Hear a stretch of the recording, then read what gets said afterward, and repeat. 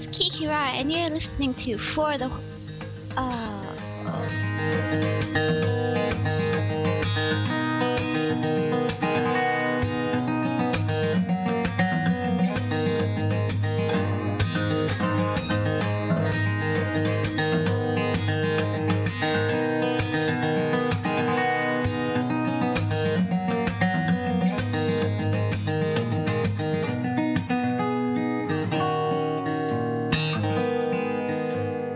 You're listening to For the Lore, the podcast that delves into the craft of our favorite games, whether lore, gameplay, or even game design. Joining Roger from WoW Dogs, and For the Lore is Joe, writer for World of Maticus, and Enrique of Spooncraft.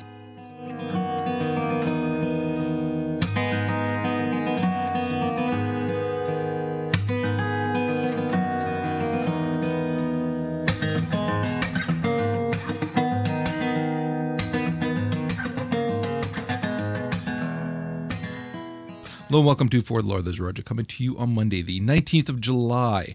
We are sans Joe tonight because he had some issues that he had to take care of. But of course, we've got Vince, the one that I can rely on. Not that he's my chosen one, but at least you're here all the time. So welcome back to the show, Vince. I don't need you, but at least you're around. You're here. God damn it. We couldn't get rid of you if we wanted to. I guess that's a quality. So, you still playing Dragon Quest, by the way? Yeah, I'm progressing. You know, because slow and steady. I'm not really rushing through this one. It's actually getting some decent reviews, I've noticed. Yeah, it's not, it's not an over-the-top game. It doesn't have a crazy plot, doesn't have mind-blowing graphics, but it's just fun as hell. Huh. See, I actually picked up Alan Wake and Red Dead Redemption. Finally. I know it's taken too long, but I actually got, there was a coupon in a little magazine that we get here that you buy one used game and you get the other one for $10. So I wound up getting them both for what would amount to about $34. So it was like, I jumped on it. And I haven't had a chance to jump into Red Dead Redemption yet, but I did jump into Alan Wake. And yes, it is creepy as shit. It's like even just the little beginning, like we didn't play too long. We played for maybe a little over an hour. And yeah, it's creepy as hell right from the get-go. It's well done, though. Although the one thing that you notice right away is that freaking hinged jaw when they're talking. Oh. And it looks like they're old school marionettes, with the wooden jaw, but which really, when you're looking at how much money they pumped into the graphics for this game, when you're looking at the cinematic scenes where you've like the water all around and it just looks incredible. Did they really have to cut that much money out of the budget for the mouth just to get that right? It's not just the mouth, like the character motions as a whole. Like I said in my review, it's like animatronics. It's like the old Disney machines that you get at Disneyland from 1960. Yeah, it's too bad because, again, right from the get-go, too, and it might have it would have something to do with the fact that it is the story by writers. It's very well written. The dialogue is great. The dialogue is very good. And the story so far, and from what I know of it, of course, having read all the reviews now, is good. It's solid. So it's something that's enjoyable. It looks phenomenal. It's sad that something like, that nobody was looking at the work that was being done as it was being done and said, okay, more work needs to be done on people's faces. Okay, look at that shit don't look right. Fix it now. Because it snaps you out immediately. If I'm not mistaken, I think it's either this week or next week, the first downloadable episode comes out, which I get for free because I bought it new. And I remember them saying, like, right after the game came out, they're like, yeah, the animations are terrible. That's something that we're going to work on. And they said that it's going to be improved in the downloadable. So I'm anxious to see just how improved it is. Yeah, I am. I'll have to buy it though. But it is something that I'm actually playing it with my youngest, and so he's old enough that he's really enjoying it as well, and we're taking turns kind of thing. So we make sure that we're playing it in the evening when it's dark, because it's not the same if you're going to play it in the afternoon when it's nice and bright everywhere. You're taking away from how the game is meant to be played, and it does make a difference when you start hearing crap all around you, because we've got a surround system, and And when it is dark, and that flashlight does mean a lot, and it's a very cool mechanic that they've done too. Again, with the how much you rely on a flashlight versus your gun. It's that thing's going to save your ass. It's very important. Yeah, it's just so unique. Yeah, I am looking forward to getting into Red Dead Redemption. I haven't had a chance to bounce into that one, but I can't wait to get into it, especially with the DLC that's coming out for that one.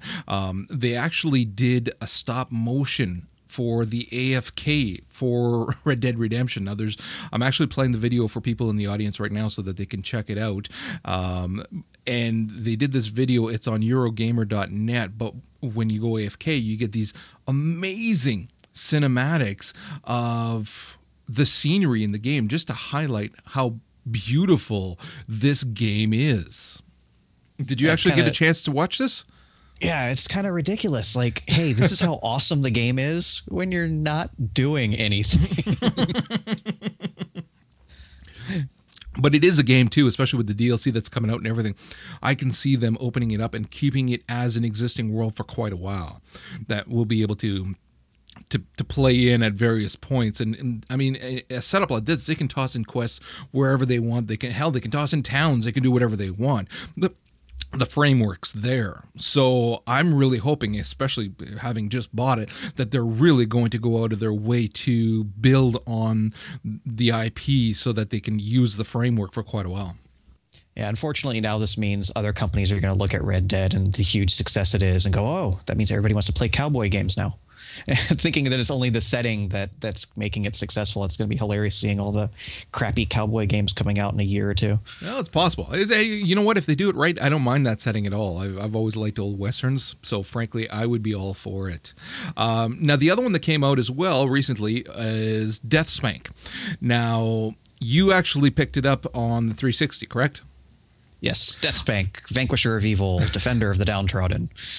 I haven't bought it yet, but I'm buying it this week. But what I was doing is I downloaded the demos for both the 360 and the PS3 to see which one I found looked better. I'd read that there was some tearing for the PS3, but I did not see any of that. In all honesty, I thought that the PS3 version looked better, but I'm going to be messing around with both of them to see which one I'll be picking up, because the 360 one has achievements. The PS3 doesn't have trophies, which pisses me off. Yeah, like everybody was talking about it all weekend, so I'm like, okay, fine, I'll download the demo. I downloaded it like 4:00 Sunday afternoon. I was like, okay, let me check it out. I'm playing through the demo. I bought the thing in like 5 minutes because I had unlocked a freaking pet for my Xbox avatar. I'm like, oh, I gotta buy the game now. I want the stupid dragon. And it is actually, it's a fun game. Granted, again, I only played through the demos on both consoles, but I want to play it more. It's a game that is, if you enjoy that style of game, you actually want to go and talk to all the quest givers just to hear what kind of crazy ass shit they're going to come out with. You actually want to explore to see how bizarre and funny and fun the game world is.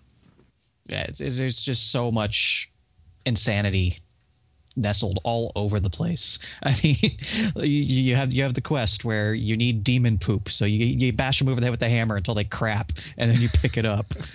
Just the quest givers are all over. You have a taco lady that you have to go deal with. You have to order a taco from her. Yeah, and I read a lot of people were bitching about the co-op play as well. If you're playing with somebody in couch mode, the second player is really not going to have a lot of fun. And I beg to differ. Yes, it's a much simpler playthrough if you are the secondary player, but I mean, that's what it's supposed to be. No, you're not picking up stuff. You're not able to loot. You're not able to do different things and whatnot. But again, you're not supposed to. You're just helping. And when I played with my youngest. And what we did is when we played it through on the 360, I was playing it. My youngest was doing the secondary character, and vice versa on the PS3. And I actually had a blast being the secondary player. No, I wasn't picking up crap and all that. And part of it is as well that healing mentality that I like being the healer kind of thing. It's kind of fun being the healer in this game. It's nothing fancy by any means, but you can both cause damage as your wizard, or you can actually be healing your buddy as well. And I actually it's a game that I can see myself playing with my son right through as a secondary player and still having a lot of fun, because you're still reading the quests that are coming up. You're still taking part in it. You're just not, looting and doing specific things. So I actually had no problems with it. I thought it was fantastic. It's like the people who reviewed the game didn't quite grasp the concept of it's co-op and it's only local, right? Is there any online co-op? No, it's only local. Right. So you're sitting there next to the person on the couch. You can trade controllers. You don't have to play the wizard the entire time. And that just seems like something that they completely overlooked. Like, it's a way to get more than one person playing the game. No matter how you do that, that's not a bad thing. Well, the other thing, too, is that, again, you hit the nail on the head there. You are on the same couch. You're sitting down, you're playing together. You're reading the same stuff as it's coming out. Who cares if you were the one to click the quest giver to get the quest, or if it's your buddy? You're both going to read it. And they did it well in terms of, you as the wizard, the secondary player, you're not going to stray too far from the main guy, because the main guy that's the story is about them. So if you are walking too far behind, it'll drag you ahead kind of thing. But you can also just press a trigger button and be teleported right beside them. So it allows you to kind of wander off and do your own stuff, and then just bloop, you're right beside them. I actually thought that the co-op was well done. I thought it was well designed. I thought it was a blast to play. Plus, it's set up in such a way, because you can do fire damage, plus you can do healing.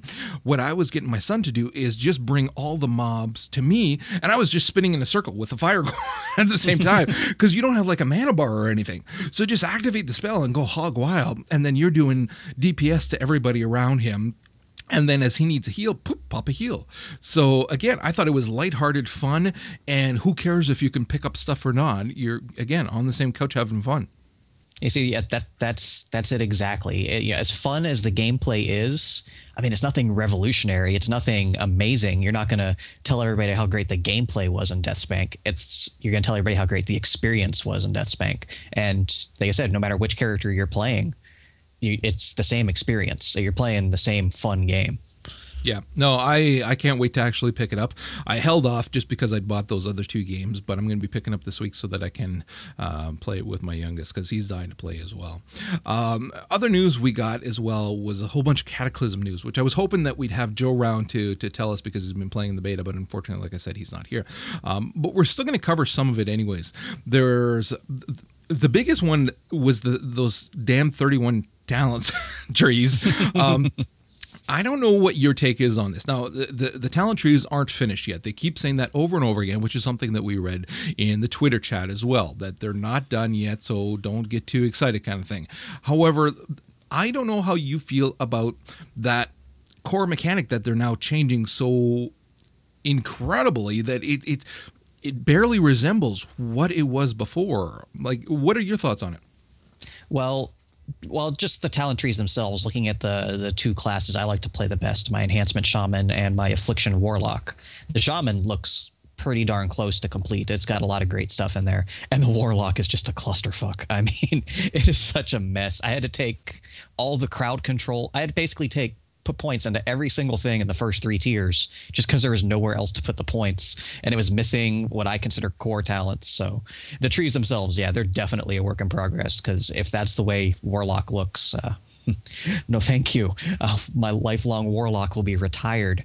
But the thing that kind of bugs me about it is when they first introduced the whole mastery and new talent systems, they said they wanted to give players options again.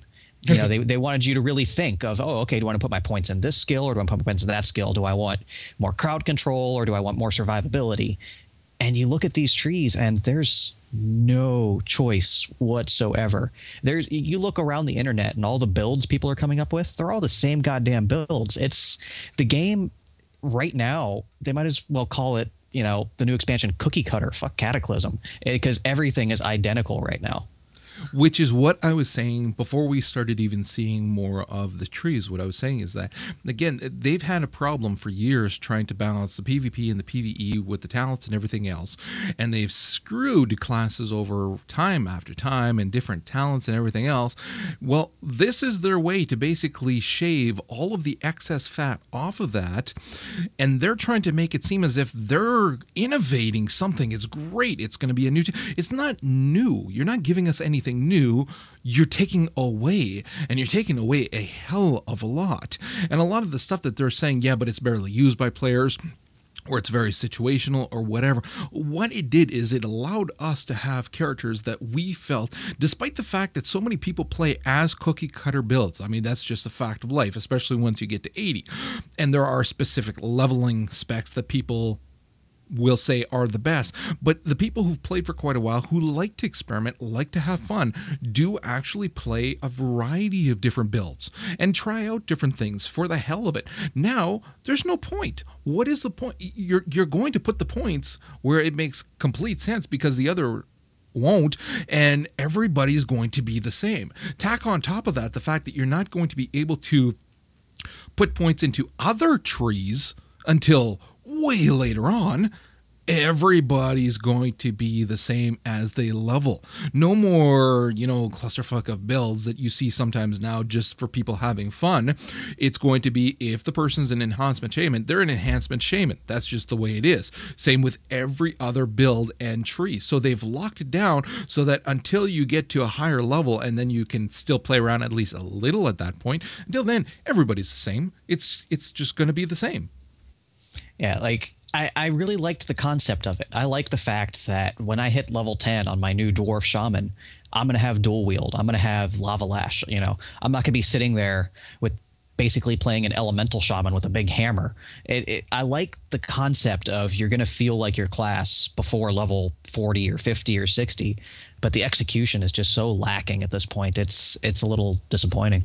Again, and no, I'm not in the beta, so I'm not messing around to see it, but just, again, having played the damn game this long and looking at what they're suggesting and what's there, I'm not impressed. Yes, it's going to open up different things, like, say, your 10 to 19 bracket for Warsong Gulch now is going to be very interesting, because there's going to be some kick-ass abilities that weren't there before. So maybe rogues won't rule it with an iron fist like they always have.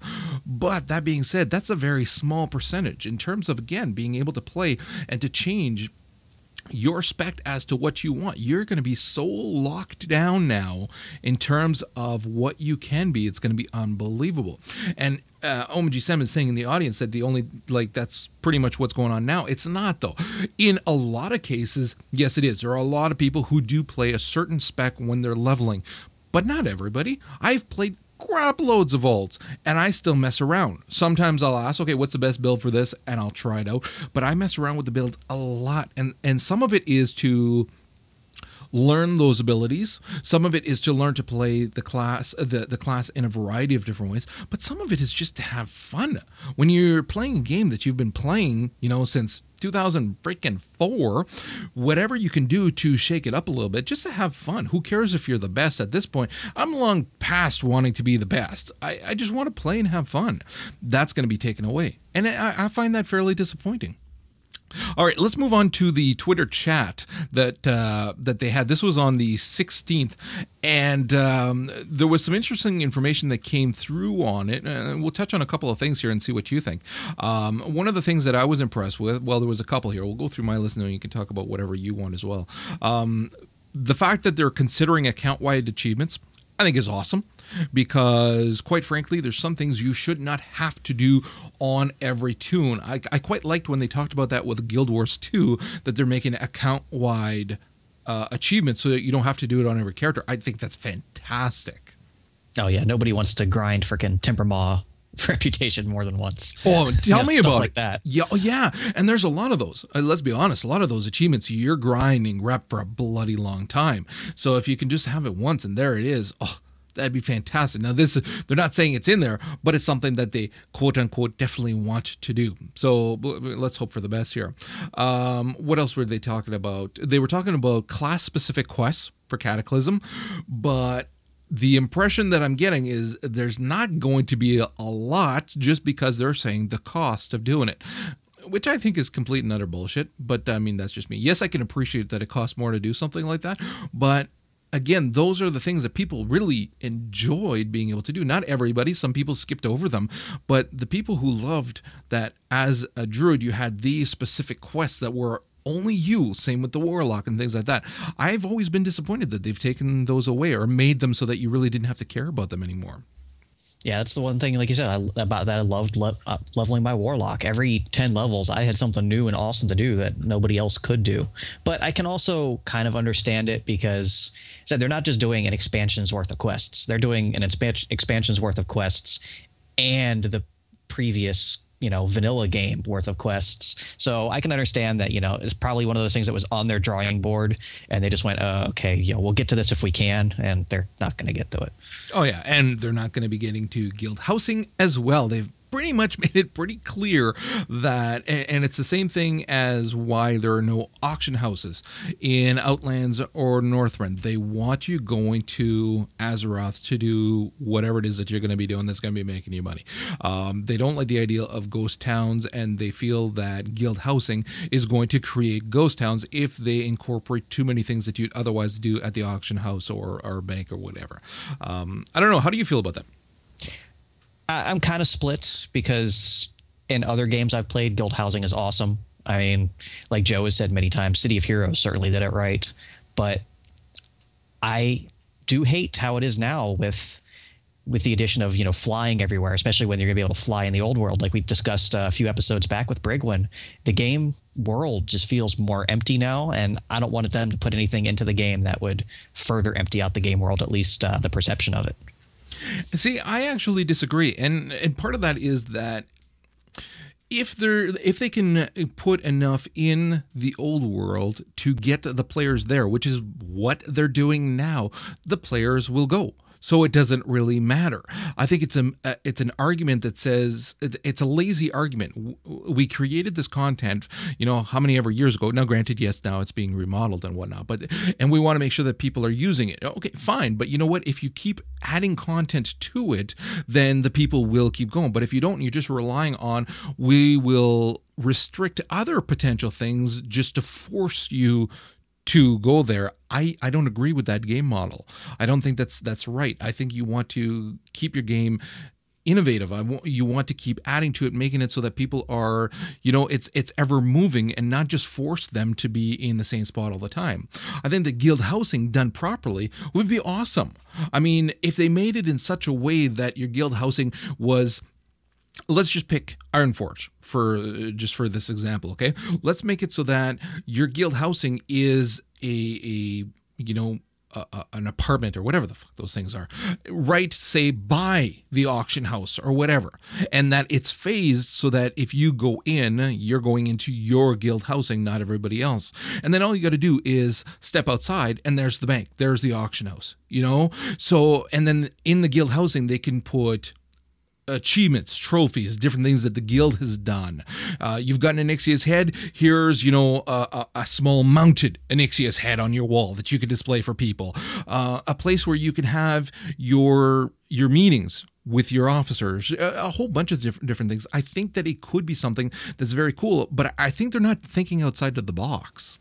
Yeah, I got to say you're right there. I mean, like we said, okay, there's not that many people in the game. Well, how many people are just standing around Dalaran with their thumbs up their asses? Oh yeah. It's not like they're participating in the game world as it is. So I'm starting to see your side of the argument here. You take all those people out of Dalaran and shove them into a hole somewhere.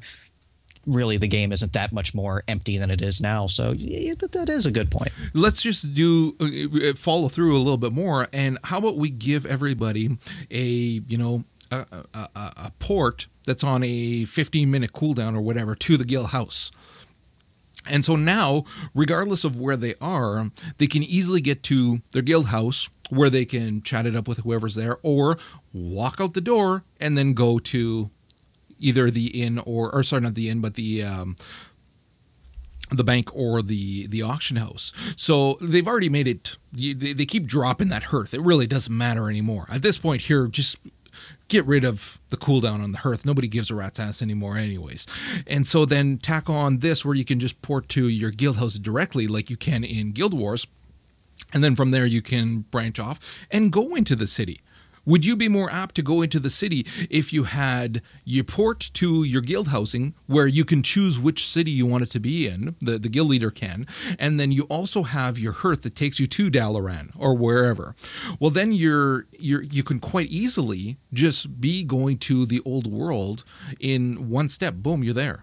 I think it would actually make people want to be there. Well, what I would like to see Blizzard do is, instead of trying to come up with more ways to get people to spend more times in the cities, how about you come up with more ways to get people to spend time actually out in the world? Because I don't know about you, but when I'm playing the game, I'm hardly ever in the city. I stop by, I train my skills, I throw some stuff on auction, and I get the hell out. I want to be out in the world, and I want to share that world with the other players, which, quite frankly, I'm not right now. No, especially with the Dungeon Finder, you're not going to. They even mentioned that during this Twitter chat as well, where people are using the Dungeon Finder to level. Well, you put it there. A lot less people are going to be out in the world. OMG Sim is mentioning that hearthing in Dalaran and then using portals. Yes, I agree. That's what I do all the time. But all I'm saying is that if they're using the argument that nobody's going to be going to the old world if they can access everything from the guild housing, I think that's a moot point. So all they'd have to do is create that phased apartment, quote unquote, whatever you want to call it, right beside the inn that anybody can go in. So anyways, let's move away from the guild housing though, and let's move on to some other things. As you mentioned, dual spec is coming way earlier and way cheaper as well, which kind of pisses me off because I spent a ton of money on that shit. Also, a lot of your glyphs are going to be useless because they're doing such sweeping changes to glyphs right now. Again, spent a crap load of money. That's gone. I don't know. You obviously you like that, being able to dual spec quite early and cheap. Who wouldn't like that? Yeah, but to go back to the glyphs real quick, that's really the one thing that I was noticing the most. First of all, they changed what they're calling them because apparently major, minor, and medium was too confusing. So now we have prime, major, and minor. So major is good, but not the best. But the question that was posed to them is, some of these talents that are missing from the trees, are they going to be seen in glyphs? And God, I hope so. Because as an Affliction Warlock, I can't live without Fel Concentration. I drain tank. If my drains are getting interrupted, I'm screwed. So I really hope that if it doesn't reappear in the talent tree miraculously, I can at least get, a medium/major, whatever the hell you want to call it, glyph for drain life that'll reduce the pushback on it. Because if that's not there, I don't even know how the hell to to level my Warlock anymore. Yeah, they're saying a lot of that is going to be changing too. Nothing is set in stone yet. But what they were also saying with that is that it doesn't sound like it's going to be very many of the abilities that are going to be put back in as major glyphs. The way they were saying is that if they're taking it out, it's because it doesn't work. So it doesn't sound like there's going to be very many of them that will be added. I don't even like the glyph system as it is now. I don't want a different one. Like I said, a lot of the glyphs right now are worthless. Why do we need more of them? All right. What else we got here? We had the asking if druids were finally going to be having their shape-shifting on a separate cooldown, which they made very clear. No, that is not going to happen. It's going to stay on there. One of the main reasons being that you can use your shapeshift to get rid of root and polymorph effects. What else do we see? A huge redesigning of the paladin tree. So they were given some of the information in regards to holy power. Do you actually play a paladin at all? I have, and I possibly will again. And I got to say, Holy Power is a very interesting mechanic because as someone who's played at least Protection and Retribution, they're freaking boring. You're on autopilot the whole time, just hitting your buttons in order. Even as a tank, you're pretty much just hitting your rotation over and over again with the occasional, oh crap, something's running away, let me grab that. So the addition of an entire mechanic, especially for Retribution, because Retribution has got to be the most boring freaking DPS to play in your life. So that seems to be where a lot of the holy powers aim towards, is Retribution. And so I think it's pretty cool that we're seeing a lot of new mechanics with the classes. We're seeing the holy power for the paladins. We're seeing the eclipse for the balanced druids. We're seeing the overhaul with hunters with their focus. So, and even the soul shards for the warlocks. So anything that they can do to mix up the gameplay, especially on a stagnant class like Paladin, I'm all for. Yeah, I see. Highest I've gotten a Paladin was mid-30s. I never did get him past that point. I was actually having fun with my Protection Paladin, but it is one of those classes that, they are in need of something cool about the class, something that's unique to the class that makes it cool and fun.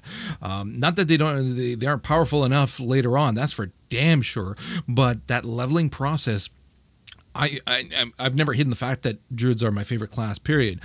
A lot of people don't feel that way and feel it's a pain in the ass to level a druid. I would level a handful of druids before I would level a paladin to 80. It's just, I've always found them to be a boring class to level. Yeah, every class has its own, trick to level it, at least to the point where it becomes fun. There is no good way to level a paladin prior to level 40. You just can't do it. You're either sitting there on auto attack as a retribution or on auto attack as a protection. There's nothing to do with that class before level 40. So the addition of a new mechanic, bring it, please. All right. Anything else you wanted to talk about here on the Twitter chat? No, you pretty much nailed everything I was looking at. Okay, let's go on to the most interesting stuff that I want to talk about this podcast, though. Dun, dun, dun! The Ranger class for Guild Wars 2. Dude! Sharks! You can tame a freaking shark. Now, if they can make it so that there's like those little mini games that they're talking about, if you can win a laser that you can somehow then attach to your pet, you would have a shark with a freaking laser on it. That would rule. Make it so ArenaNet.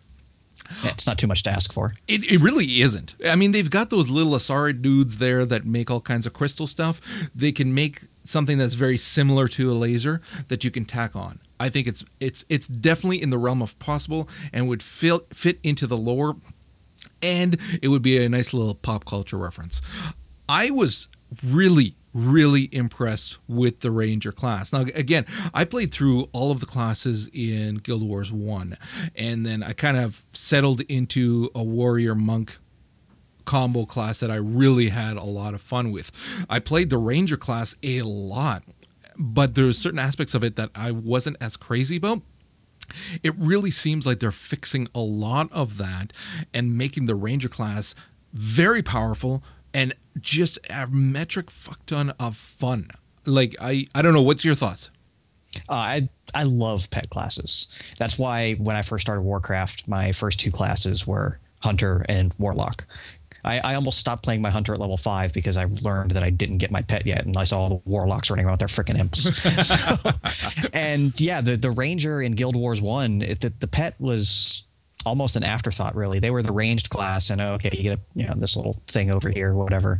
So seeing that the pet is becoming more of a focus on Guild Wars 2, I think it's freaking awesome. Well, not just a focus, like it is the focus, not just a focus. They answered more questions about the Ranger class a little bit later on as well, and they were talking about the pet and how important the pet is, and if you can level without the pet and whatnot. And they were saying, yes, you can level without the pet. However, the Ranger in Guild Wars 2 is going to be relying heavily on the pet. It's much more. It's definitely the quintessential pet class. You need that pet to actually level aggressively to do a good job. And that's what a pet class should be. I mean, if you're a hunter and you're taming, case in point, WoW, you're taming your pet, that pet should be extremely important to you. It should be something and that's how I feel. So to see that that's what they're doing here, I think that's pretty goddamn cool. Yeah, not only that, but the variety to the pets. They're talking about how there's the different types. There's the land pets. There's the amphibious pets. There's the aquatic pets. So you're going to have, you're going to, just like you have to set your skills before you leave town, you got to make sure you set your pets before you leave town to make sure you have the right ones available for a situation you may find yourself in. Exactly. You don't want to be fighting. You don't want to, be going on a quest and all of a sudden have to dive into the water and you're stuck with a freaking boar, a gorilla, and a hyena. Well, your ass out there. They can't swim underwater. So well, they did say you are going to be able to switch pets as well. So you're going to have an ability to switch out your pets to whatever you need. However, and this is the thing that I'm disappointed about. There's only one thing about this class I'm disappointed about, and that's the fact that they're allowing you 3 pets. It took WoW like going on 6 years to realize that hunters want a lot of pets. Okay, the new system that they have is insane in WoW right now, where you can have like 25 pets. You can have 20 in your stable and then 5 at your beck and call. That's what hunters want. You want to be able to have a variety of pets for whatever action it is that you're doing, instance, whatever. And I think that limiting people to only 3 is really limiting. Now, we don't know how many different animal types there will be that are actually tameable. I haven't read that yet. I mean, they're talking about bears, moas, devourers, sharks, which kills me, and things like that. But they're not, and they're saying that you're going to be taming them when you're going to see infant ones. Is it infant or is it baby? I can't remember. No, juvenile. Juvenile, yeah. So you're going to be able to tame those as you see them, but they don't actually say just how many types of creatures you're going to be able to tame. I'm hoping it's quite a few. But again, that being said, I don't think 3 is enough. I think we need more than that. Well, the limitation to me kind of fits in with the Guild Wars style of, you have a certain amount of skills that you can bring with you at a time. Even though your spell book is larger, you have to choose which ones you want to use at the for that quest. You're not limited to just 3 pets. I think they said the whole stable was like 12 or something. You just have to pick 3 active ones. Okay, I didn't actually read that. Yeah, which falls in line with, again, the Guild Wars philosophy of make sure you plan ahead.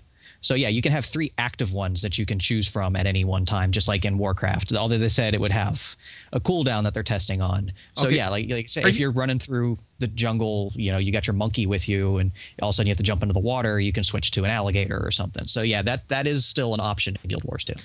Are you actually positive of that? Because what I'm reading here is that there's 12 different types of pets, but it doesn't say that you're going to have a stable of 12. Let me pull that up. Pull it up, and while you're going, so yeah, you're looking at terrestrials such as spiders, amphibious lizards, aquatic sharks, and I'm actually playing some of the videos here for the folks in the audience. Some of the stuff that's really cool too is that you're going to have spirits that you're going to be able to use as well. So case in point, you're going to have a horn that you can blow, and you're going to have this pack of hawks come down to attack whatever mob it is that you're attacking, which is awesome and makes it again seem like you're controlling more than just one creature. Yeah, you are correct. I did misread that. Okay, yeah. So anyways, ArenaNet, you're listening, dudes? More than 3. 3 is not enough.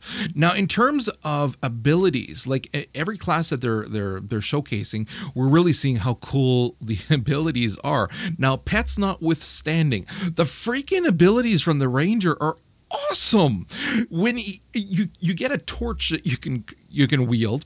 So there's a video here. I'm actually going to play it again for the people who are watching live here. So if the sound goes berserk like it has been here, it's because of the video. When this Ranger here drops the torch to light a circle around her and then backs up and starts shooting the volley through the circle of fire, and the arrows light up. Oh my freaking Lord.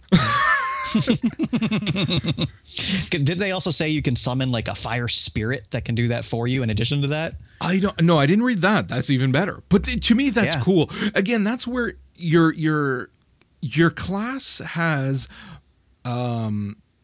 a progression to their skills so that you don't always have to do the same thing. That's something that you notice with a lot of MMOs where you have attack A and then you can do attack A or attack B or attack C or whatever, but you're not really intermingling them. And then we had Ion, which allowed you to do A, which then leads to B or C and things like that. But again, it's very much, it'll come up on the screen saying choose what you want to do because you got your secondary skill that you can use. This, though, is saying, okay, these can work with these in funky ways, figure it out, and it's up to you to actually do them. So you're choosing to make the circle of fire. You're choosing to back up and fire through it. versus just a pop-up coming on your screen. That is so freaking awesome. This game's going to be ridiculous. Oh, man. And then we've got our Serpent Strike. So I'm going to play this for the folks who are watching here, which allows you to kind of jump in behind your dude. Oh, look at that. In the back, and the guy's gone. And there's going to be a lot of that too. And what they were saying as well was that you can use, because there's certain abilities that are chain abilities, you don't have to, though, follow through on a specific chain. So let's say you got a chain of abilities A, chain of abilities B. Chain of abilities A, at the second point, rolls you backwards. All right. Now, the third part of that chain hurls an axe, your melee weapon, at the mob. You can choose instead to follow through on the chain B, which at point 2 fires your bow at them because you've already rolled back. So you can intermingle these chain abilities and have this, like, all these different opportunities of how you want to play, and not just hit a button on the screen. I think that's freaking awesome.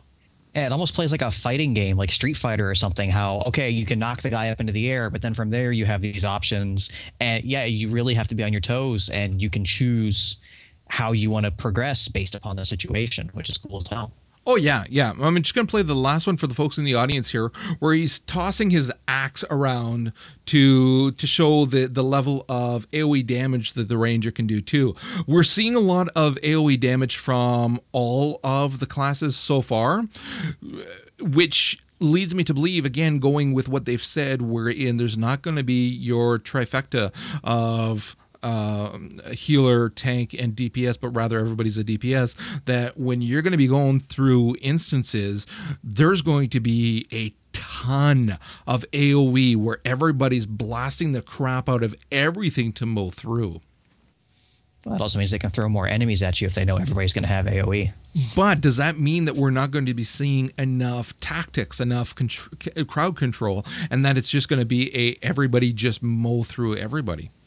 Well, without a dedicated tank or a dedicated healer, that might be a little more difficult to pull off than it is in, say, Warcraft. Yeah, true. Okay, what else did we find out? We actually found out that they gave us a little bit more information in terms of the healing and the death mechanics that they'd been talking about. Really, I didn't see too much here that we couldn't have figured out on our own, but they were talking about how you're going to be, again, if there's nobody that's there to revive you after you've gotten your second win and you haven't downed a mob, then you're going back to your checkpoint. You're not going to be able to die and go to another checkpoint to bypass zones that you haven't discovered yet. I still really like this mechanic. Everything that I've read here, nothing surprised me. I still think it's a fantastic way to deal with death in the game. Well, one thing that we could have surmised, but I didn't think of until they specifically phrased it, was, what if you're PvPing another character and, you both knock each other out? Then you're both laying on the ground, feebly swinging your swords at each other, trying to knock each other out. Or how at least the Elementalist, if not other classes, will have at least a small scale ability to travel when they're down. They can turn into vapor and get the hell out of Dodge. And so that's pretty cool. Which makes sense, too. If you have some classes that aren't going to be as tough as, say, your warrior, it makes sense in terms of lore-wise, within a certain degree, that your big honking freaking tank isn't going to turn into this fainty wisp and go around and keep attacking the mob. They're going to be fighting while they're on the ground to try to revive. So it made sense with that. It would be nice to see something for the Ranger as well, wherein they can, whether it's transform into an animal for a short period of time to keep fighting or something cool like that. The fact that they're doing a vapor mist kind of thing for the Elementalists means that they're open to doing something that's just, again, point blank cool. Yeah, I think they've at least mentioned it for the Elementalists because they're a fragile class. And if they're in a position where they're going to die, they kind of want you to be able to get out of that position and then be raised by your team. Yeah. Okay, before we leave Guild Wars, the only other news that I want to talk about is that they've already mentioned the second Guild Wars novel, which is going to be coming out in December, and that is The Edge of Destiny. Now, the first novel is going to be coming out actually on the 27th of this month, and I will definitely be picking up that sucker and reading it. I cannot wait to read it. I think that the lore in Guild Wars is very well done. It's very rich. It's very... the political system is insane. They've done a good job.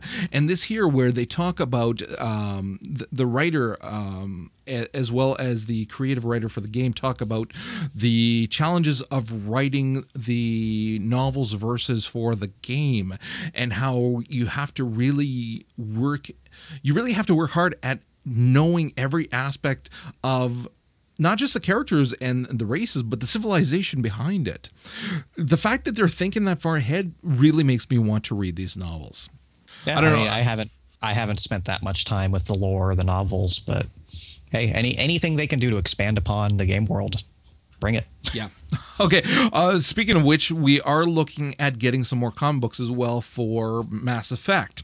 And what they're going to be doing is they're doing it's going to be 4 issues, I believe they said, and it's going to be on the Evolution. It's called Evolution, and it's going to be on the Elusive Man. Now, what I'd read is they were talking that they want to give you a good history of the character so that you can appreciate how he came to be in Cerberus and everything like that, but they certainly don't want to give away too much. There still has to be a lot of mystery with that character. I actually feel that, I'm actually, as much as I love this kind of stuff, I kind of wish that they weren't doing this myself, because he's the Elusive Man for a reason.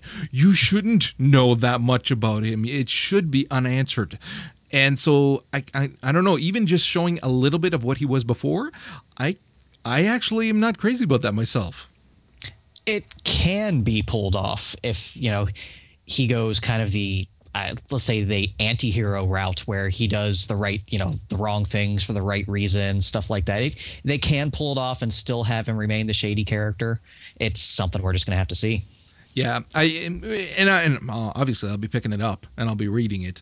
It's just that it's funny, the moment I read about it, and I've read several things on it too where they were talking about it, I really feel quite strongly that the character should be as elusive as possible. You should not know anything that they don't put into the game, or that you figure it out on your own in the game, because that's the beauty of that character. That's how it was written. Yeah, to go off rails for a second here, in comic continuity as Marvel, for years the most mysterious character was Wolverine. You knew he had this mysterious past, but you didn't know what the hell it was for decades. And then the dumbest thing Marvel ever did was tell his origin. And the character has just not been the same since then. Yeah, no, and it's true. It's funny because that's one of the first things that's said in Alan Wake. It's a quote from Stephen King saying that some of these nightmares, things like that, horror stories, you should not give away everything, because there should be a large amount of unknown that's associated with it. And that's just the way it is. And that's how I feel about this. But anyways, it will be something that we'll read, and we'll let you guys know what we think. Before we take a break, though, I wanted to talk quickly about what's going on right now with Allods on the Line. This is awesome, because this proves our point when we're talking about in-game stores and the devil that they be, because Allods right now has got the game set up in such a way that even though it is free to play, because of the death penalties that screw you over, you pretty much, and actually if you check their forum posts on this, it's not pretty much, you require specific in-game purchases of incense and different things to remove the curses that are applied to your armor after you get killed. And so they're making their money that way. And now they're actually defending it, saying that no, they're not changing it and that it's fine, you don't need it. But if you check the forum thread, no, you do need it, and it sucks ass. What I find hilarious, and I haven't played Allods, I haven't looked at Allods aside from the cute little cub things, is they had a crappy death mechanic in the game the first time around, where every time you died, you got weaker, and you needed a game store item to get rid of the weakness. And everyone's like, this is awful. They're like, okay, you're right. It is awful. We're going to change it to a completely different system that still requires a game store item. It's like they either are too stupid to get it or they're too greedy to get it. Oh, it's definitely greed. The thing is then, again, we can appreciate that it costs money to run these games. We can appreciate that it costs money to maintain them, to keep putting in quests, server costs for every month, blah, blah, blah. But if you're going to go the freemium route, then you've chosen to try to make your money off of items that aren't required. Now, there's a big difference between something that'll give you a boost to make it easier, which Joe would argue is required, but I would argue is just going to give you a boost, and something like this wherein you actually require those holy charms, the incest, the scrolls of purification. You need those because when you die, they screw you over with curses. So they've really gone out of their way here to alienate the few people who are still playing this game. Well, let's be perfectly honest. It isn't required to play the game. It's only required if you want to have fun playing the game. Well, at this point here, it actually is not just about fun. Those curses make it so much harder to level and to progress in the game. You have to get rid of it. And then we have something like our friends over at Cryptic, who they're all about making friends now. Their C-store is... It makes me laugh because every time something comes out, I keep thinking, oh, guys, you were onto something. You really were onto something. And they keep screwing up. Now it's gotten to the point where if you are buying extra outfits or extra costume slots or bridge officers, they're not applied to your account. They're applied to your character, which means that for every character, if you want this, you have to pay. Delete your character and you want to start fresh? Guess what? You got to pay again. Wow, that's not cool. This is a long thread that's going on too, that people are fairly unhappy about this. It's got to be the dumbest thing I've ever seen. I mean, it lacks all sense and just awareness of your player base. It's true though. Like, I mean, any MMO, you have to take into consideration that people are going to have alts, okay? If you start charging people per alt, guess what? You are screwing your customers now. Because you turn into Final Fantasy. Final Fantasy charges you an extra $1 a month per alt. Yeah, and that's wrong. There's a happy medium here that you guys can do. This is not it. When you start charging per alt, something like this, you are screwing your fan base. Now with that, we are actually going to take a short break, refill our drinks, and we will be right back. This is Deckard Cain, and you're listening to For the Lore.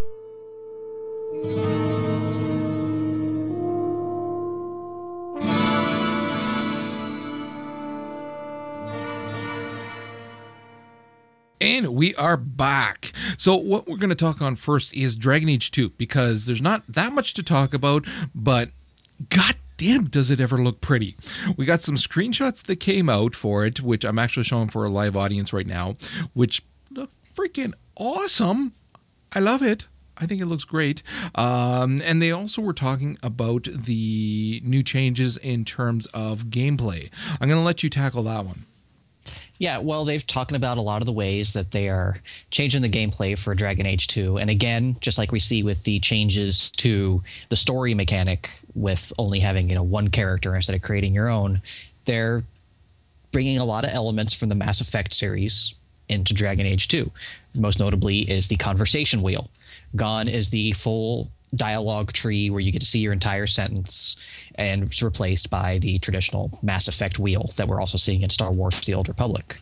And now they are putting a little twist in there because they said, in addition to, instead of knowing that, okay, you choose the top, it's the good answer, you choose the bottom, it's the bad answer, you're going to see the tone of your responses in the wheel, which I think is pretty cool, because there have been a lot of times in Dragon Age where I picked an answer that I thought was, oh, okay, this is got to be a good way to take the conversation. And the person I was talking to just practically slapped me in the face. Ah, shit, I pissed off Liliana again. Time to reload the save. So That change I don't have as much of an issue with as some of the others. What do you think? It's okay. Yeah, we'll go into the other ones afterwards. That there, I think what they're doing is they're really simplifying it in terms of, yes, you're going to know exactly what it is that you're insinuating, kind of thing. So I don't have a problem with that, because basically it's kind of been although I found it more so with Mass Effect that it was kind of hit or miss sometimes. I didn't have that much of a problem with Dragon Age. Granted, my 2 playthroughs were one very, very good and one very, very bad, so it's kind of easy to find those options. I found that with Mass Effect, it was much grayer in terms of the tone. Again, you're going to be using this kind of attitude with the in terms of your replies, and then whatever comes out comes out. So I don't know. To me, it's I don't see that as a bad thing, for sure. I think that if they're going to be making it very clear in terms of what emotion it is that you're going to be conveying through your response. That it's the other stuff that I found very interesting. Go ahead. Yeah, they also mentioned that your choices from the first game are to carry over in the second, which we anticipated. Which is awesome. The big change is the combat. Now, PC users, don't worry. They've said that the strategic combat playstyle is going to remain intact on the PC. But for people like me who played it on a console, time to get a little worried. I will admit that the Dragon Age combat did not translate well over to the consoles, with freaking radial menus, and you couldn't position your characters as well as you could. You didn't have the top-down view, and they had to actually make some of the fights easier just because you couldn't do it on the console. So there's definitely room to improve.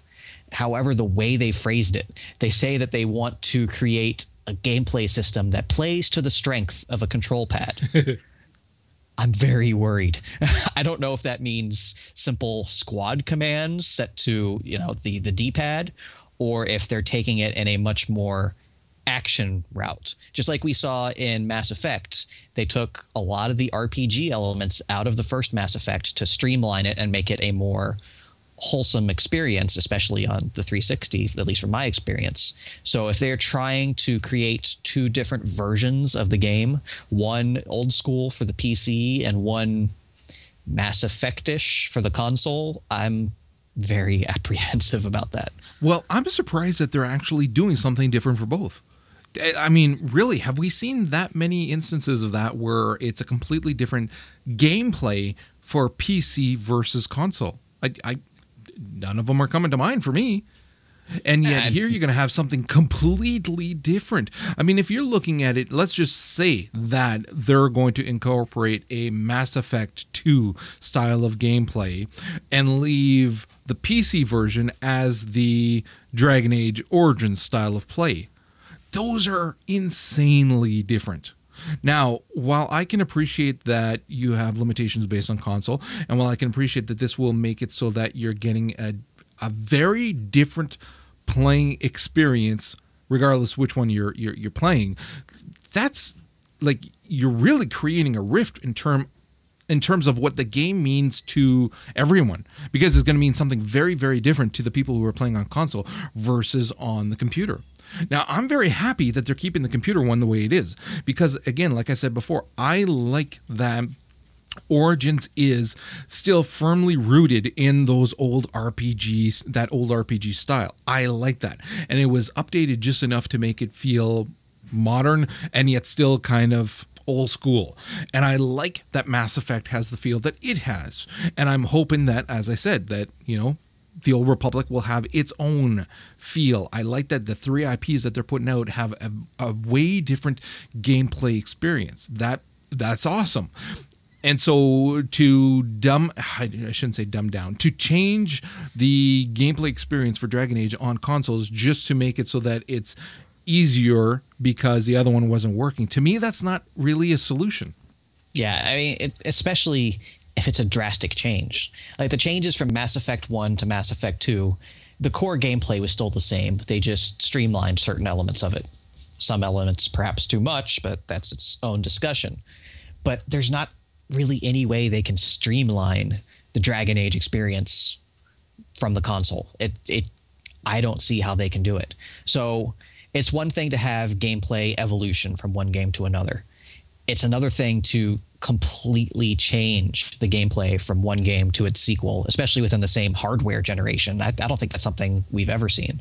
And again, going back to what you're saying, it's not that it is the entire IP that they're making this leap with. It's only for consoles, which again leads me to believe where it's a cop-out just so that they can take the easy route with the console version and basically Mass Effect it. Yeah, well, and that's another thing. Mass Effect was designed for the Xbox first and then the PC. So it worked on both systems. Dragon Age was designed for PC, and they went, yeah, we'll sell a few million copies if we port it over. Because the ports for Dragon Age to consoles were freaking terrible. I find it almost impossible to believe that the PS3 version of Dragon Age was better than the 360 version when it was just a PC port.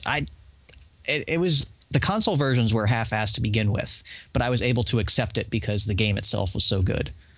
Yeah. And the thing is that, again, like I have a lot of faith in them in terms of what they can do. They've screwed up as well, but I still have a lot of faith in what they can do. So I'm quite certain that when this comes out, it probably will be awesome. It probably will be a fantastic way to play it, and they'll make it work. But looking at it now, based on what we know and based on having played Origins on consoles and PC and stuff like that, it seems like an easy cop-out to change the one that's giving them a hard time instead of actually making it work so that you have a unified gaming experience regardless of what platform you're playing on. And it's going to be interesting. Yeah. Okay, let's move on from there. We actually got a video, which I'm going to play for the folks in the audience here. We got a video of what we can expect from GoldenEye, the new GoldenEye that's going to be coming out. They also released a whole bunch of screens to show the comparison between certain scenes that are very similar to what it was on the Nintendo 64 and whatnot. And of course, it's going to look a damn sight better. I don't know. What did you think about the trailer? I really don't care about this game. I don't know. I might probably in the minority here, but I don't care. It's a shooter on the Wii. Okay. Yeah. See, for me, it's because it is GoldenEye, which makes all the difference in the world. Were it not for the fact that it's GoldenEye, watching this trailer, I really could give a rat's ass. I would not care at all. But because it's GoldenEye, because of that IP, having played it so much, that's what makes it something that you care about. That being said, though, because there are subtle differences and because we can appreciate that, it's not GoldenEye, the 64 edition one that we played. It's a new Bond game. At that point, you start thinking, okay, is it really... When you can compare it to all of the other shooter games that are out right now, really, should it be something that you care that much about? And it's true that like yourself, you're saying you care less. But me having played it and cared so much about the IP in the original one, to the point where I'd argued their choices of not using Brosnan not that long ago. Still, when I look at this, I think, okay, you know what? There are enough changes that it's not the same game, and I'm finding it harder to get excited about it the more they're actually releasing. I played the hell out of GoldenEye. I love GoldenEye. I don't want to play it again. That's and while there might be fundamental changes to the game, it might not be the same exact game. If I'm playing a shooter, I'm not playing it on my Wii. Bottom line. Fair enough. Okay, let's move away from there, and we're going to talk now about Ion. The 2.0 patch is going to be coming out in September 10th to be exact. Actually, September 7th in North America and September 10th in Europe. Now, this is the big-ass friggin' patch, and it's actually going to be free as well, which at this point really charge for a patch. They'd be in trouble if they charged for this sucker. I don't know. But... well, there's sorry to interrupt there for a second. It's calling it a patch is kind of an understatement. It's honestly, it's practically an expansion. They're adding on vast portions of the game. They're raising the level cap. It's honestly, it's a free expansion. Yeah. And I really have to give them props for that. Yeah, no, you're right. The implication that I was making was not in terms of how much content you're getting in this, so much as the fact that they're already having enough of a hard time retaining their player base, and to the point where they're merging servers and whatnot, that to charge for this probably would not have resulted in that many purchases. Sure. That being said, as a free patch, looking at how much is being offered in this, I gotta tell you, like I said earlier, I am willing to give it a shot. I'm willing to bounce back into it, and I've more than made it clear my opinions on this game and everything that's wrong with it. I am willing to give it another shot when this comes out, and give it at least a month to go through everything and to see whether or not they fixed all the issues that were with this, because we're seeing a huge amount of changes in this 2.0 patch. I'll tell you what, Roger, let's make it a project. If you go through with it, I'll go through with it, and then we can cry on each other's shoulders. Sounds fair. We just won't involve Joe. We won't have to, because I know he will definitely not be in it. But I mean, we're looking at some new instances here as well, which, though there's not a ton of information, there's enough to make you appreciate the work that went into each one. And there's a number of new instances that they're going to be shoving in there. They are going to be doing their, what are they called? The Windstream things there, where you can get your, Windstreams. You can fly around much more easily and cheaply as well. And then there's going to be a lot of work done in terms of costs for different things. A lot of new monsters, NPCs that are going to be incorporated as well. Again, there's a lot of work that went into this patch. It is absolutely insane. And I got to tell you, man, some of these scenes that they're showing, holy crap in hell. Like, I mean, that game always looked good, but look at this stuff that I've got on the screen here. Wow, that looks insane. It's undoubtedly cool. And yeah, okay, I will give it a chance. I'll tell you what. With trepidation. Yes. When we get this little side project handled, I'll start up an account then. Well, restart my account then, so that I'm not just going in fresh with the 2.0. I can maybe give it a point of reference. But one thing that I got to point out is with the Windstreams, they're awesome. I love the concept. Unless I'm mistaken, they're only in the new zones. I would have loved to have seen them add some of those into the older zones. That would have put aside a lot of the issues we had with the game if they added those into the older zones. Actually, hold on. I'm looking at it right now. To the Blur region. Yeah, no, it looks like you're right. Hey, I got one. Yeah, it looks like it. Well, regardless, I mean, I agree with you. There's still a lot that needs to be done for this game, without a doubt.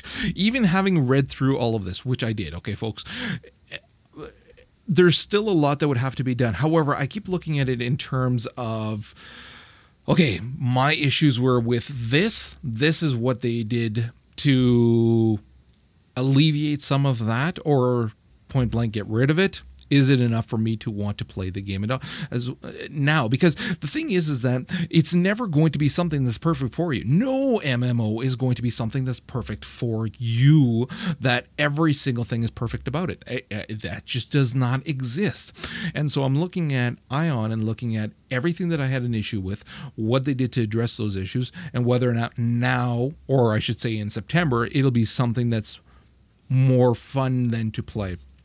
And I got to say, Malagash raises a great point. The crafting is still going to suck. Yeah. And see, I crafted the hell out of my character and Ion, and that's probably the thing that drove me away from the game more than anything else. I had leveled my handicrafting up pretty damn far. Whenever I got to a level, I always had a new weapon waiting for me. You know, I always had gear waiting for me. And the last day I played the game, I was watching a football game on TV. And I spent the entire football game just gathering frickin' Aether crystals. I was like, why am I paying to do this? And that was the last time I played the game. So if I do go through with this and create a new character, I'm not crafting. And I'm just going to skip it. that's partially why I have less of a problem with a lot of games. And yes, I do miss out on certain aspects of the game by not crafting, but I also don't get that level of frustration.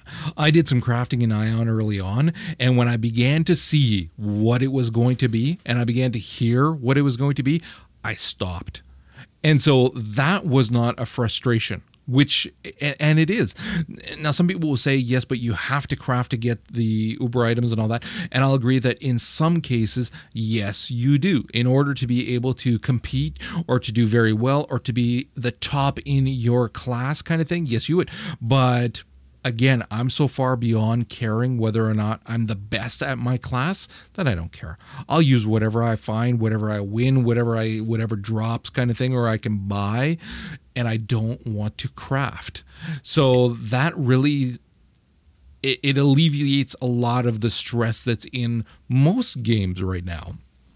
Yeah, when I think of the hundreds and hundreds of thousands of Kina I invested into my handicrafting, I kind of have to wonder just how much some of that stuff would have cost me on the auction house instead.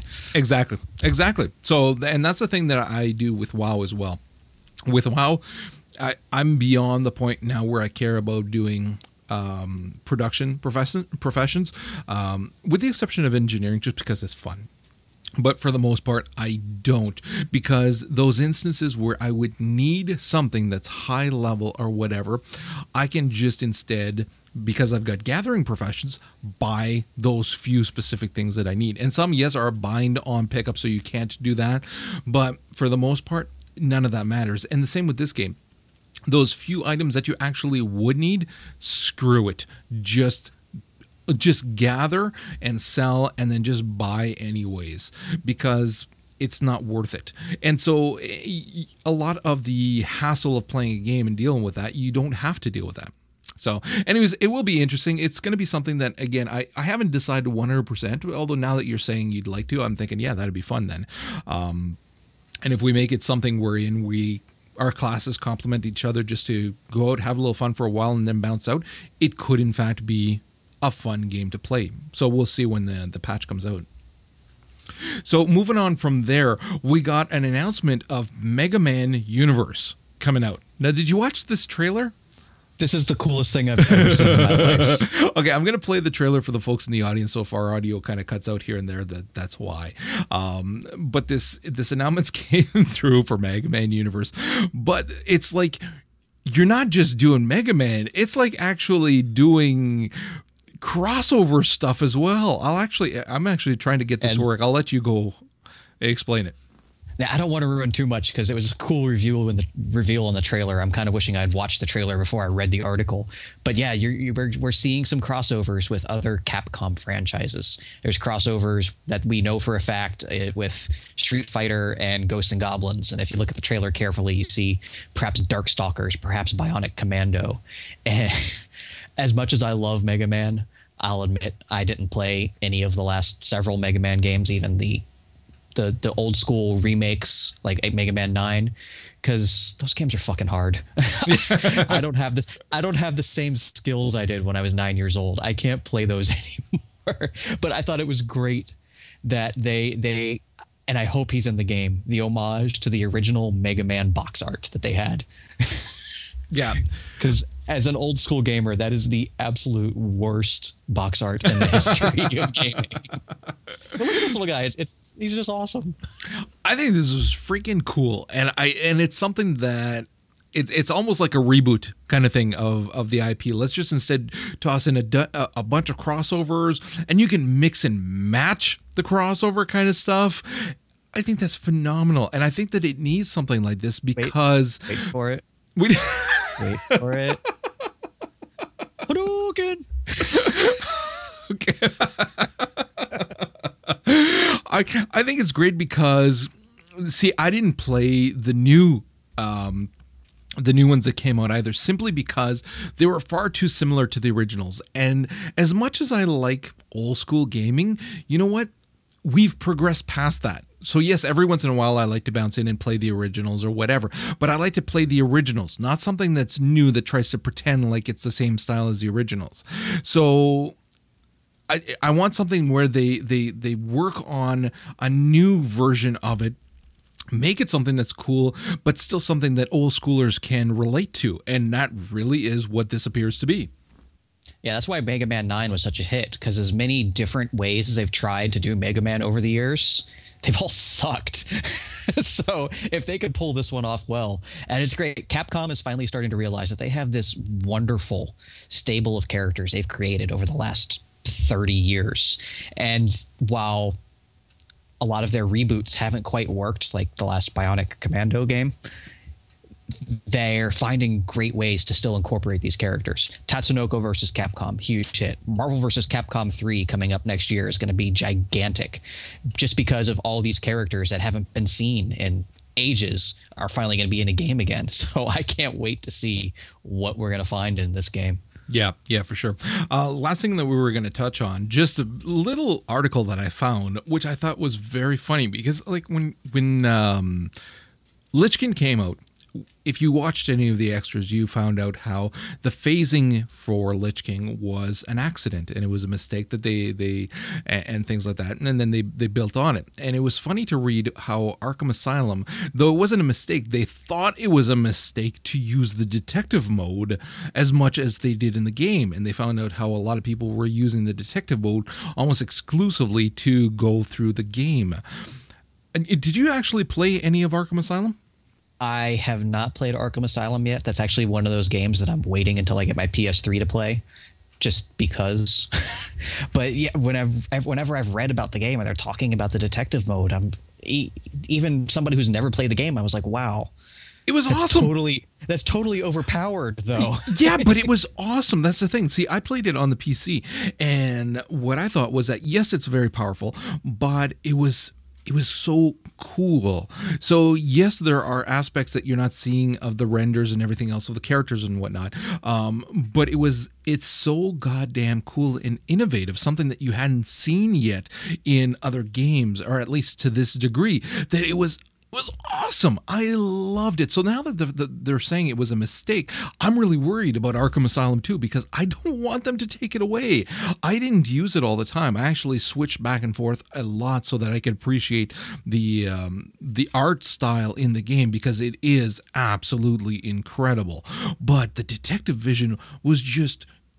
It immersed you in the character in a way that you wouldn't think possible, because he's all about the gadgets. He's all about that kind of stuff. So it fit that he would be able to have this as part of his cowl.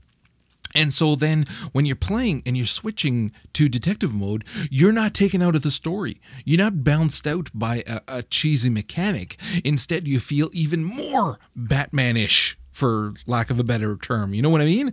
So I thought it was fantastic. I thought, and in and of itself, was goddamn cool looking in terms of art style. Freaking cool. Like, I mean, awesome. It just was something that I would be very disappointed if it wasn't in 2 as much as it is in the first one. Well, from what I've seen of it, yeah, it's an amazing concept.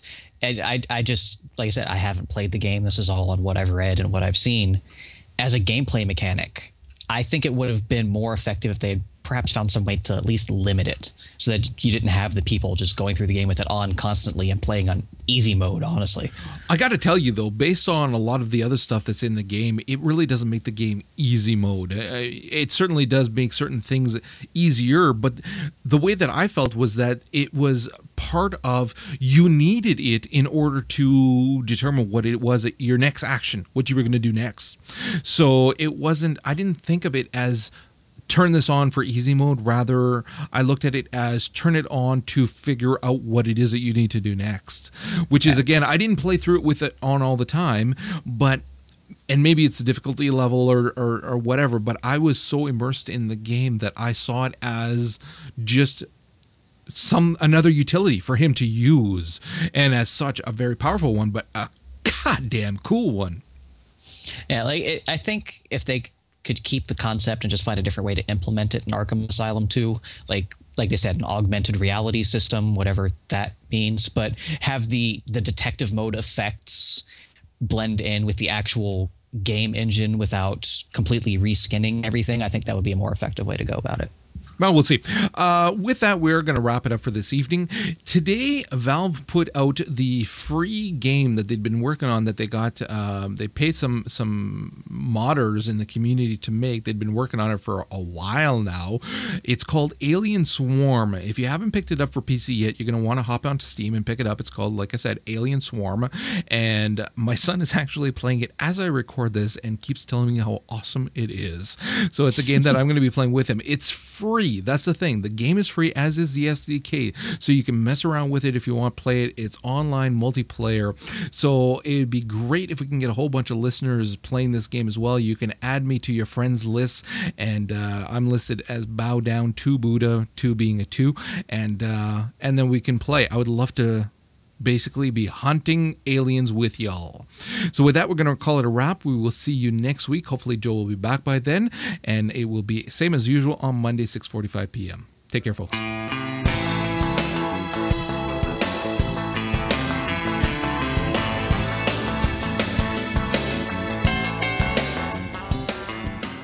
What's up, Gonzo? Hello. I'm Thorio. I was looking for that picture and I can't find it. I made the damn thing and I can't even find it. Oh, that's one of the funniest things I've ever experienced in my Dude, life. I was laughing so hard I literally had tears in my eyes. Now granted, I hadn't slept well for days, so that's part of that, but I had tears in my eyes, even though, again, I made the damn picture and every time I looked at it I couldn't stop laughing. So yeah, that made my day. You brought out the little girl from Adventures in Babysitting. Yes. I was like, oh my god. Yeah, not much of a hero anymore. I'm still disturbed by the fact that Joe has those images readily available. It's hilarious watching your interactions on Twitter when you're like talking to, well-known and official people and you got fucking Super Gonzo. Like they were taking me seriously before. Please. It's just another notch of credibility off your belt. Yeah, well, that's right. I make them otherwise. As if hanging out with me wasn't bad enough. But yes, cat versus Thor, essentially that's what it is. This is about that fucking cat, isn't it? Yeah. Joe was with me on AIM when I was going back and forth with you, when I just kept finding stuff and I'm putting it on, and when you came up with this is gonna be a thing, isn't it? I swear to God, again, I had tears in my eyes. I was laughing so hard. So yeah. Yeah, I wasn't getting any work done. I was just sitting there in the back of the store with my phone out. Except when I throw a last-minute article up, it's not 9 pages long. That it was once, all right? And you didn't even have to read the whole damn thing. You like to whine, don't you? But then I went and looked at Big Red Kitty's freaking site, and I was looking at all the videos for the hunters, and it was like, you bastard. I'd make him a t-shirt with a screenshot saying, wish you were here, and send it to him. With you as a Papori Lancer. Yes. And apparently Tart's listening. Hello, Tart. And yes, I agree. We all think Joe's a bastard. Yeah, Malagaj, it's the return of everybody's favorite Raj and Sammy show. Aw, Hoog's angry. His girlfriend's not here. If I learned how to spell... Don't get me started. Yeah, absent doesn't have a C in it. Shut up, dude. But if they got rid of a whole whackload of those, the game might be fun. The Raj and Sammy show never disappoints. God damn, that was even better than if Joe had been here. Because he would have just talked and interrupted us. Oh, wait, we're talking about Ion. Everybody be quiet for a minute for Joe. Yeah. While he complains about the thing he absolutely hated about level 4. Oh. I mean, I was right there with him, but nobody reads my fucking website, so I didn't have anything to lose. But here's the thing. I got to level 10 and I started asking in general chat, okay, when do I get my pet? And they were like, you're not playing WoW. And I'm going, I know that. And oh yeah, man, I got insulted to no end. And I was like, dude, it's an NC Soft game. Like I thought I was gonna get a pet. It's a hunter class pet or class. And they were like, no. Didn't you ever play Guild Wars? And I was like, dude, Ranger in Guild Wars gets a friggin' pet. Like, where's mine? So yeah, I found out you don't get one. Simply because I'm going to be adding probably even more to it. Shut up. And I slept for like 3 hours in the afternoon. I'm like an old man. I slept in the afternoon. You're not like an old Yeah, man. shut up. You got white hairs too. Oh, that was like, so I was just in the bathroom washing my hands. I look in the mirror. I'm like, oh, there's a gray hair there. I go to grab it. And there's like this fucking colony had just sprung up around it. I'm like, what the hell? No, I'm not even 30 yet. Stop that. Take that, bitch.